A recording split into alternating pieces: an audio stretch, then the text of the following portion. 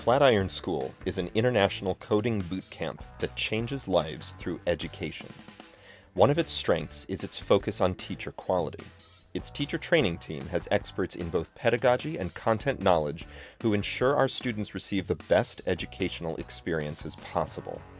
This is the podcast of the Flatiron School Teacher Training Team.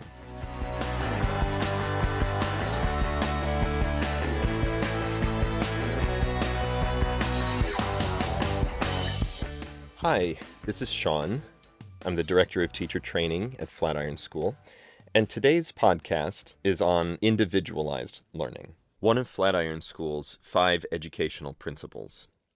This is the idea that learning is unique to each individual. The learning experience itself is unique. The things that someone learns are unique. And that also means that students have unique gaps in their understanding. And so therefore, a one-size-fits-all approach to learning is unlikely to be equally effective for everyone. The field of education, at least Western education, was formed around the idea that we should be able to progress students through classrooms, learning the same things at the same times in order to maximize efficiency and be able to sort out leaders and managers from workers. That's where the educational system that we use in the Western world came from. And unfortunately, that model is not so good. There are good things about it. It allows you to teach lots of people at a time. But what it doesn't allow you to do is to create unique learning experiences for all of the people in that classroom. And those unique learning experiences are going to happen whether or not you address them in the classroom. Everybody learns at a different pace. Everybody learns different things in different ways. Everybody comes from a different level of understanding as they go into the material. And so understanding that fact is central to understanding how to individualize learning to make it most effective. So there are some ideas here that I want to unpack. One of the ideas is the mental model. This is basically a model of anything that you learn. If you visualize it as a map, it's the connections between concepts, it's the scope of knowledge as you radiate further out from the center of the map. And it's not a literal thing. Nobody actually creates their knowledge as a map, but it's a useful way to visualize this. The map that you build, your mental model, is different from everyone else's, even if you're learning the same thing as someone else, and that's because you have built that mental map yourself. This is true for every one of your students. It does not matter whether the information that you hear is the same as the information that they hear. It will be learned differently by each person. The mental models that are formed are also not fully accurate. There are misconceptions inherent in mental models. A misconception is different from a misunderstanding.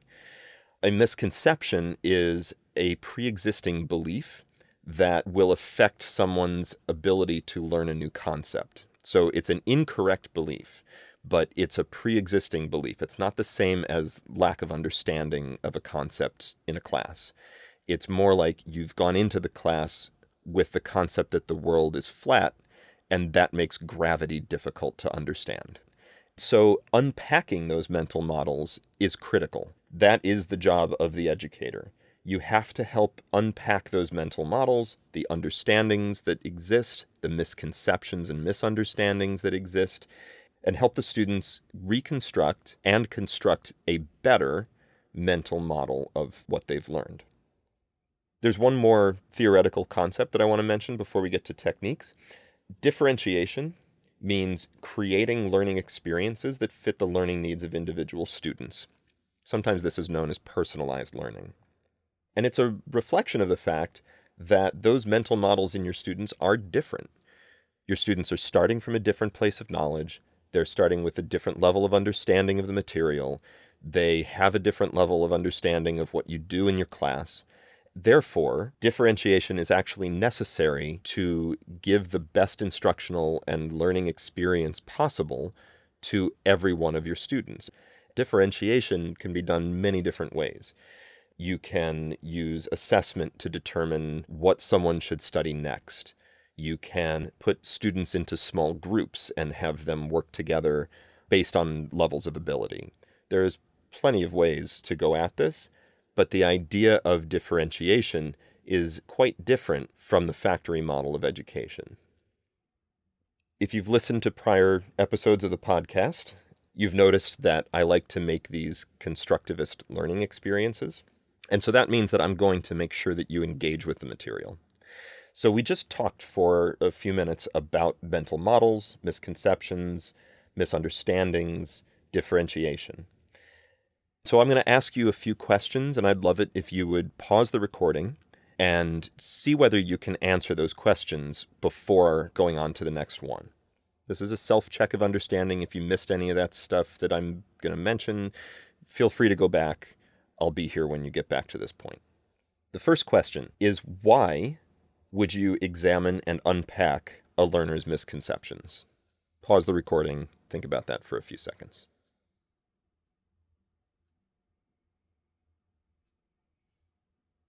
The second question is, what is the difference between a misconception and a misunderstanding? Again, pause the recording and think about that.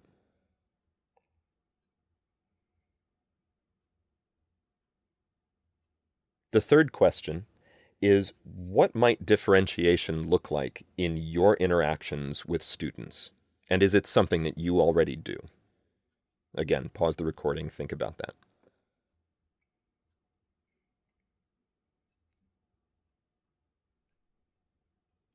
Hopefully you actually followed the instructions and didn't sit there listening awkwardly to silence. I'm not going to go over answers. Again, if you're not clear on those answers, that was a good reflection for yourself that you should go back and review some of the things that I just talked about. For now, I want to move forward with some techniques that will foster individual learning. The first of those techniques is the notion of deliberate practice. So take the example of a soccer team. The soccer team has practices and the soccer team has games. In the practices, the soccer team does not just play a game. What happens is the coach breaks down the things that the soccer players need to learn or improve on and drills on those things very, very intentionally. We're going to spend 15 minutes on throw-ins. We're going to spend 25 minutes on passing. And I know that some people are very angry at me for calling it soccer and not football. I'm going to stand by it. So that example of the soccer team can be a parallel to how you can learn in a class or a learning experience. And that's what deliberate practice is all about. It's about finding those things that will make your performance noticeably better, finding the areas of high impact, things that a student misunderstands or has a misconception about, or is a new concept that actually will bridge the gap to further learning, whatever those things are. Deliberate practice is then the act of drilling on those very specific ideas or learning experiences. This is something that can be facilitated by a teacher. This is also something that you can build as a muscle in your students, meaning you can help your students to understand the concept of deliberate practice, to understand why they would practice something and not just try to perform an entire task, and to become somewhat self-sufficient in practicing. Another technique that can be very useful in building an individual learning experience is the concept of mastery learning. Mastery learning means student progress is determined by student mastery of the prior goals.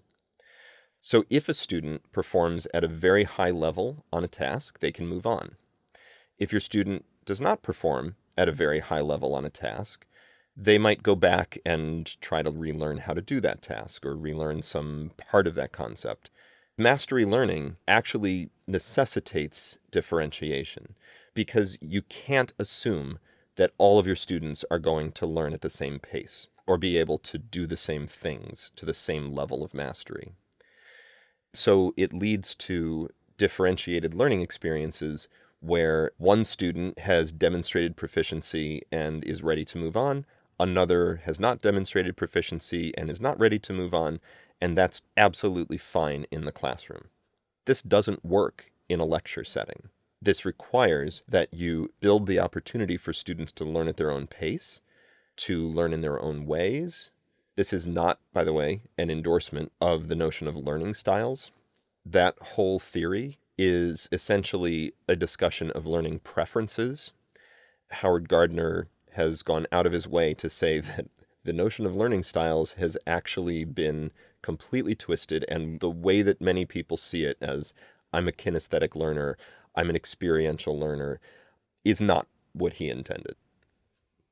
The long and short of it is building a mastery learning experience for your students actually really gets at the heart of what education should be about. Because what we want when we educate students is for them to learn and become proficient. We don't actually want to rank them. We don't actually want to see who learns fastest. What we want is for all of our students to learn well. Mastery learning is one method that ensures that your students learn well. A final technique that improves individualized learning experiences is the use of rubrics. Rubrics are a series of criteria and levels of proficiency that are used to evaluate students' progress towards learning goals. So to go back to the soccer analogy, still not football, passing might be one of the criteria on the rubric. The lowest level of proficiency might be doesn't understand that the person should pass, doesn't understand the mechanics of passing, whatever not knowing how to pass looks like. And the highest level might be not only that the person understands how and when to pass, but is able to make determinations about the effectiveness of a pass and judge whether or not to do it. So using a rubric allows incredibly granular identification of student ability. It also allows incredibly powerful communication with your students. And this is the thing that I think is most exciting about rubrics. And we're actually moving towards some really unique use of rubrics at Flatiron. So I said that it allows for communication with your students. And at a glance, obviously, yes, handing back a grade or a feedback or scores on a rubric is communication. But what I'm talking about is sustained communication between a teacher and a student around what that student is learning, around what that student has learned, and around what that student needs to do to become proficient or a master at the thing that they're learning. And using a rubric as a formative assessment tool in this way, formative assessment means assessment that leads to future learning, as opposed to summative assessment, which is assessment that evaluates the quality of prior learning. Formatively using a rubric means creating a rubric before the beginning of the learning experience, letting your students in on the secret of what they're actually supposed to learn, and then consistently bringing students back to that rubric in order to check their progression, have them self-reflect on their progress, and communicate with them about where they need to get to. This, by the way, also makes conversations about summative assessments much easier.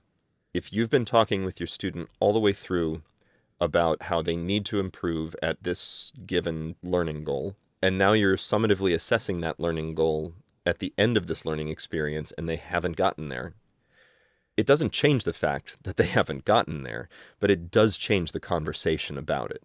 And ideally, it avoids that conversation because your communication with them through the rubric has been so effective that they actually knew exactly what they needed to do to learn and to achieve your learning goal, and were able to accomplish it.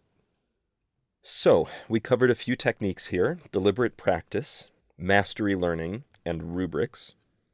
I'm not going to review them here. You can do that yourself by skipping back. But take a moment and think about whether those are things that you could use in your interactions with students. And I want you to pick one of those things and actually think about how you might apply it in your classroom or with your students. And that's what I'll leave you with. Please continue to think about this. It's so important to create individualized learning experiences for your students. It's not an easy path, but it's an incredibly powerful one. Thanks for listening.